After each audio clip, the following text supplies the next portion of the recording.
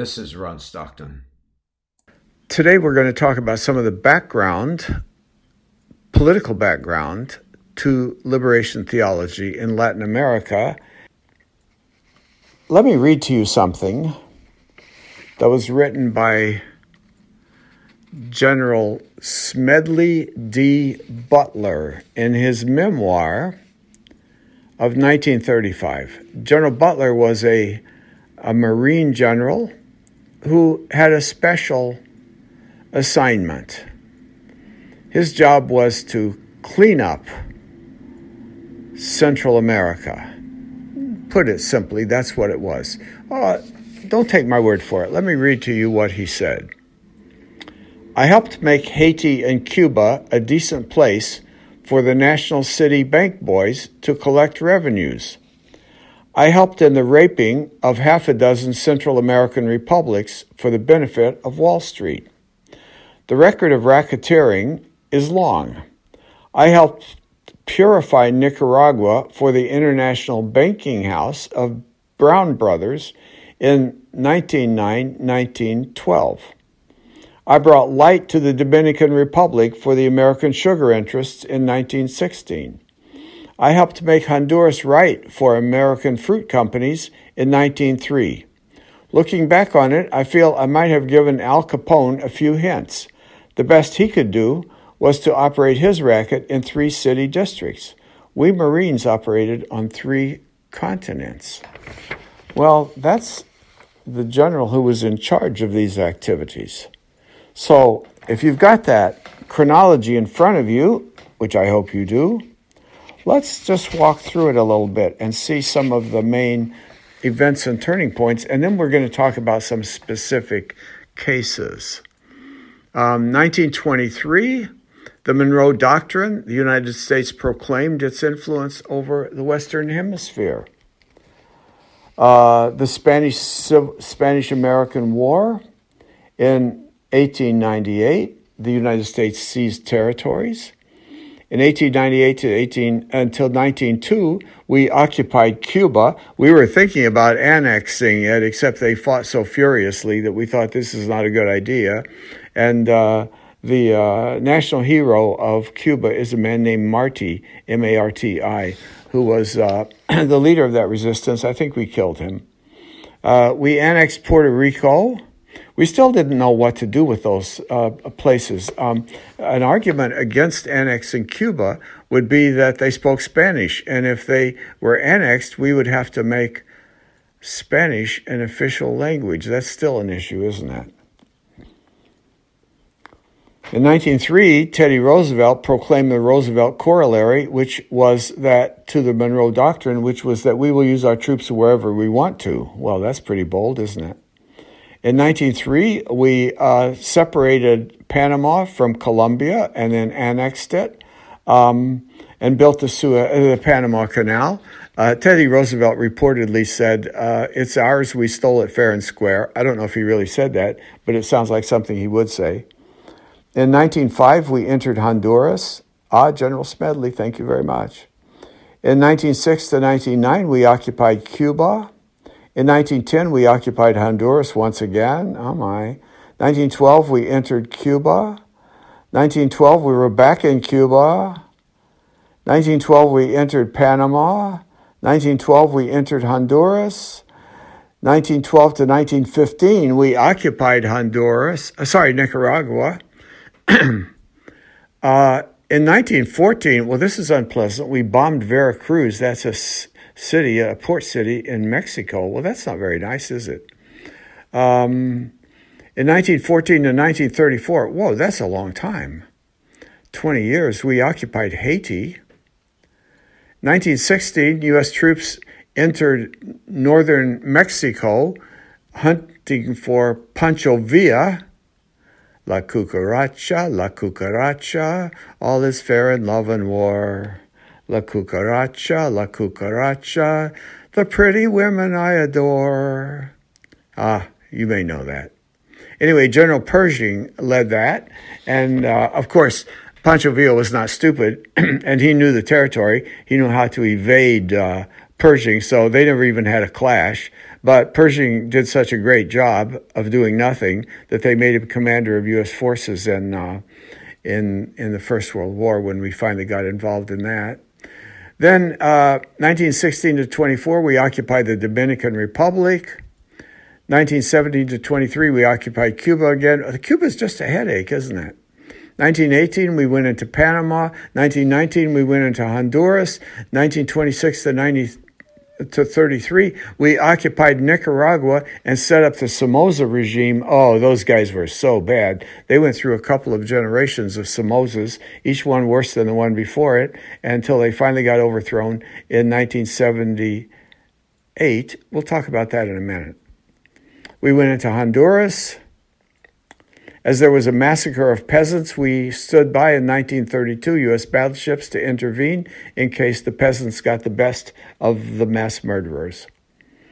In 1933, then, Franklin Roosevelt came to power, and he developed a new policy called the Good Neighbor Policy, and he said, we will not intervene, we will not send our soldiers into Latin America anymore, we promise. Cross my heart and hope to die, Jesus told me not to lie. Well, I don't think he said that, but he made a sacred promise, which he kept, but his successors weren't necessarily bound by that. Yesterday's a different country. They do things differently there. In 1944, at the end of the war, we set up the international structures to control the world financial system, the World Bank and the IMF, the International Monetary Fund. The United States dominated those. That's the Bretton Woods Conference. And we basically gave us control of the whole world economy, pretty much.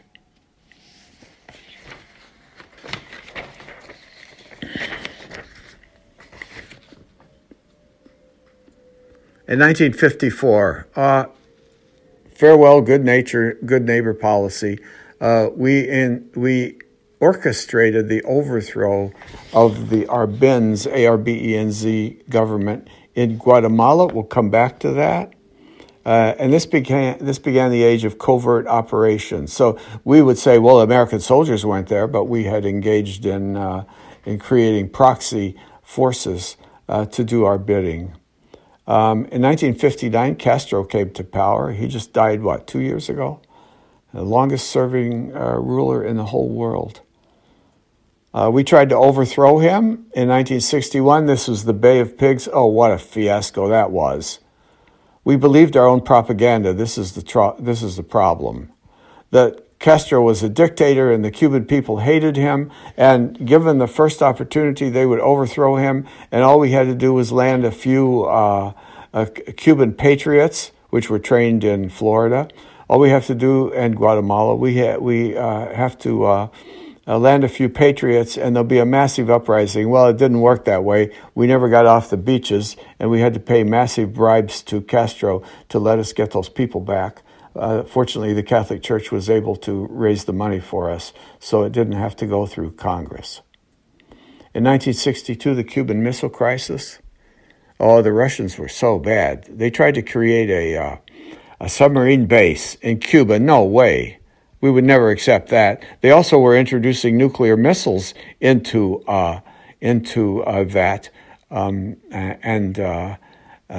Cuba, and there's no way any president, left, right, competent, incompetent, was going to tolerate that. No way. So we had a big face-off, and there's a wonderful film made about that. What's it called? 14 Days or something like that. It's just a superb film, really good. In 1965, we occupied the Dominican Republic. There was a man there that we didn't like. His name was Juan Bosch, and so Lyndon Johnson got rid of him. The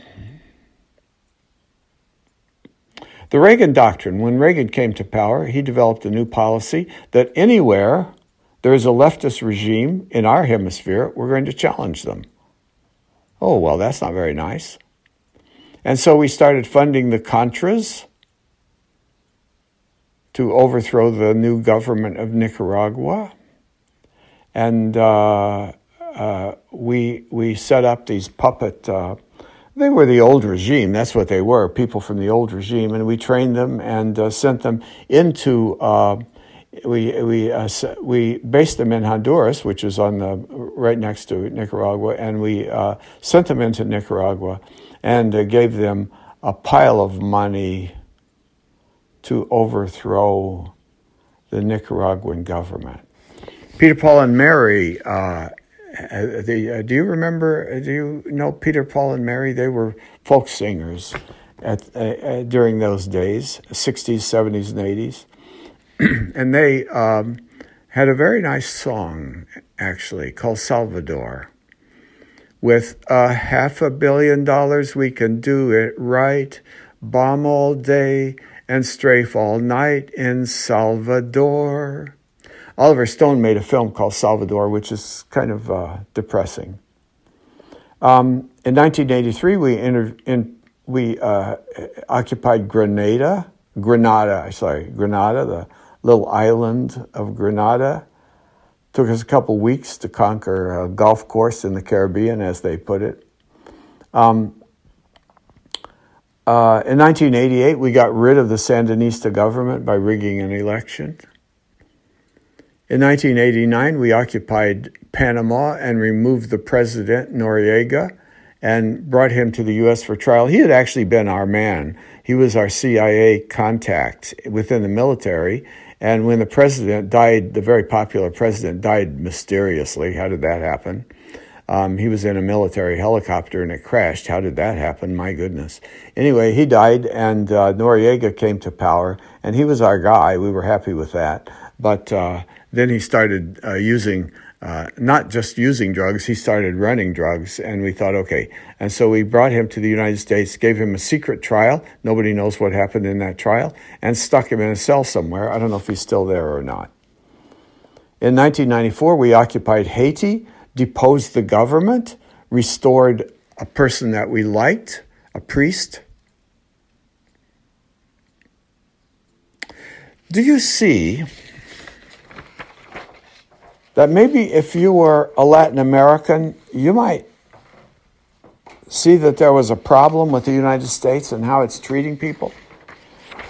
Do you think you might feel that way? I think I might. I think I might feel that way, and I'm sitting here in Dearborn, Michigan. Maybe I feel that way. So let's tell some stories. I think stories help. Let's start with a man named Ernesto Guevara, who was Che Guevara, he later came to be called. And he was a medical student in Argentina, a really privileged guy, and had a beautiful girlfriend and a great future ahead of him. All he had to do was stick it out, and he would be a super rich doctor and have a nice house and a beautiful wife and a beautiful mistress. Sounds like the perfect life to a guy like Che. But one summer, he and his friend, who was a pharmacy student, decided that they would take an old beaten up motorcycle, and they decided to go up the left spine, the left side of the South American continent, up to the northern part where there was a leper colony, and they were going to volunteer, and they were going to have a great adventure going across the continent. So they set off and riding this motorcycle, and along the way, they began encountering real people. Do you remember I told you about the sin of innocence? That you're privileged and you just don't even know what's going on in the world? You think you're privileged because you work hard? When I was in South Africa, when was that? I don't know, 10 years ago or so, and at a conference in Johannesburg, and we went with. I was staying with a very nice family, and one of my colleagues. It was an academic conference. One of my colleagues, a professor at another university, was staying with another family, and that other family had a young son who was, he was like 18 or so. And we made a trip into Soweto, which we've talked about already. It's that black township.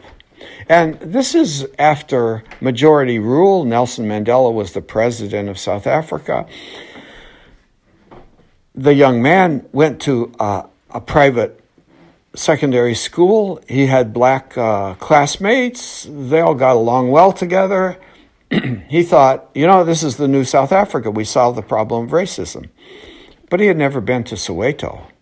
And he went to Soweto and he saw people living under wretched circumstances. He had never seen this. He came back at the end of the day.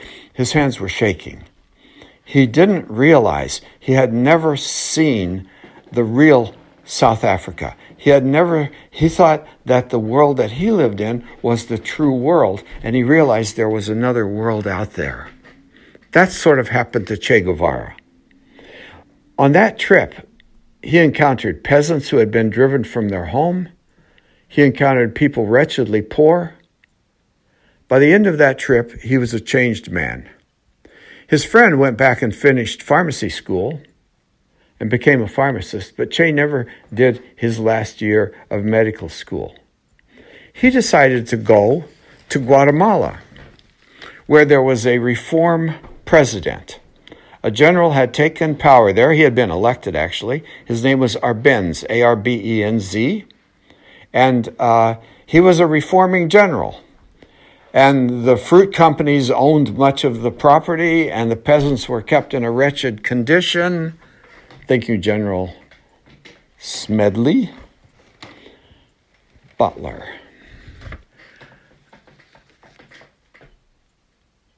And he was doing land reform, he was doing public education, all sorts of things. And Che, a bright young guy, he wasn't called Che yet.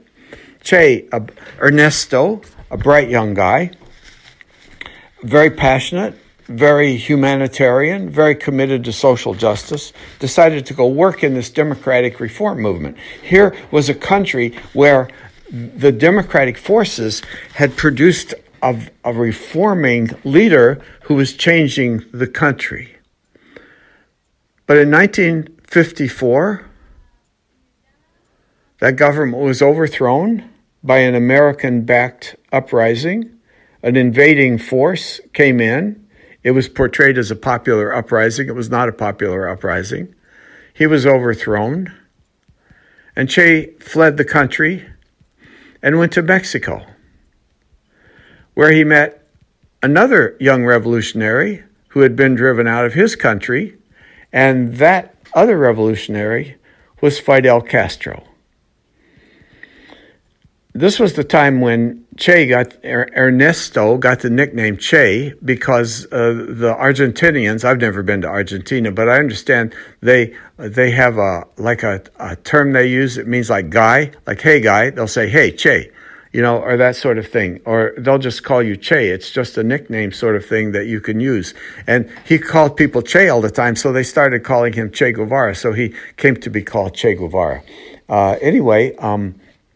Now he went and stayed with Fidel Castro. He no longer was a Democrat. He decided that the democratic process of reforming Latin America was never going to be allowed to work. The Americans would not tolerate democratic reform.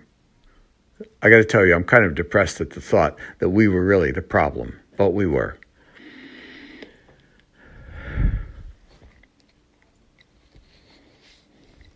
So, of course, we know the story. Fidel Castro came to power in 1959. I was a high school senior, and I really thought, wow, this is cool. The gangsters ran Cuba. If you see Godfather 2, Cuba plays a key role in that. The American mafia had owned casinos and whorehouses and drugs and whatever you wanted, sex shows. All the things are shown in Godfather 2. It's a great film. So when Castro came in, the first thing he did was close down the whorehouses. You say, whoa, this guy's a prude, right? No, he wasn't a prude. They were run by the mafia. And he closed down the casinos, and he began rounding up people, and therefore we ended up with many thousands of Cuban refugees in Miami, which is where they now are the dominant population group. So that was the story of of Ernesto Guevara, a democratic reformer who got turned to radicalism and became the revolutionary Che. Now, in Chile, we had another incident that happened.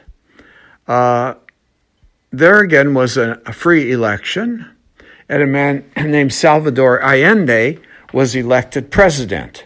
His niece is a famous novelist. You've maybe seen some of her novels. I've never read one of her novels, but they are said to be really good. Anyway, Salvador Allende was a reformer, and there the copper mines run by Americans, the Anaconda mines, were the dominant economic force, and there was telecommunications run by Americans. The Americans basically controlled the economy, and Salvador Allende began nationalizing those, taking those over and running them as state parastatals, they're called, state corporations. And so there was a strike. I was amazed that I watched that from the distance. And, my family are union people. And so the unions went on strike, and they closed that thing down. They closed that country down for a year or something like that. And I thought, whoa, they must have a heck of a strike fund. Usually when there's a strike, the union has got some reserves, and they can pay the workers a little bit of money to keep them afloat until the strike is over. And so I thought, this is a heck of a strike. These people are really stretching it out, and this is kind of impressive. Well, as it turned out, the United States was providing the strike fund. We were behind the strike. And in the end, the military stepped in, and the Chilean military was so right-wing. They were pretty awful. And the Chilean military stepped in and put the presidential mansion under siege. And they sent a message to Allende and said, if you will agree to leave, we'll put you on a helicopter and get you out of the country, and you can take your family with you, and you can steal some money if you want, and that will be the end of that. We just want to get rid of you. And he made a broadcast, a legendary broadcast, his last broadcast. He said, to the people of Chile, I tell you this: I will not abdicate. I will die as the president of Chile. I will not abandon you. I will not abdicate. I've forgotten the exact words. It was a very stirring speech. And so the military broke in, and he was shot to death. And a really awful regime came to power. Pinochet is the man's name, Pinochet, Pinochet. The man was a mass murderer. He began rounding up people. You know what they would do? They would put these people, they did this in Argentina also, they would put these people in planes and fly them out over the ocean and push them out, and they would drown, and the bodies would never be found. They also began to steal children. When they would lock up a husband and wife who were seen as radicals, they would take their children and adopt them out to families. In Argentina, there was a group called the Grandmothers of the Plaza. There was a big. I can tell you can cross moms, and moms will get really mad at you. But I tell you, you don't ever want to cross a grandmother. You mess with someone's grandkid, and you're going to be sorry. And these women would just go down. They just defied this regime. They had another brutal dictatorship in Argentina. And they would go down and just stand in this square. It's a square where all the cars would go around this square. It's like the center of the transportation system. And they would stand there with pictures of their children and their children. They probably didn't have pictures of their grandchildren. So we were behind that, I'm very sorry to say. There's a movie, by the way, about what happened in Chile. I think it's called Missing. It's Jack Lemmon, I think, is a father going down there to try to find his missing son. And he's convinced that the American embassy there will be very helpful. And in time, he comes to realize they were the ones providing lists. The CIA had lists of people they had compiled, and they turned the lists over to the government, which then rounded them up.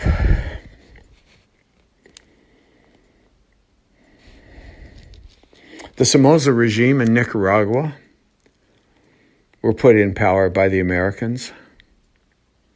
There's a story about Franklin Roosevelt. The Somozas, they were always having uprisings against them. They were so brutal. And at one point, there was an uprising, and Franklin Roosevelt was thinking about helping them. And one of his advisors said, "Mr. President, you got to be careful about this policy, those Somozas, they're sons of bitches." And Roosevelt said, "Yeah, I know they are, but they're our sons of bitches, so we need to help them." So he helped them, and they hung on until 1978 when they were overthrown by the Sandinistas, named after a man named Sandino, who had led an earlier uprising, and so the Sandinistas came to power. And they were overthrown then by the Contras.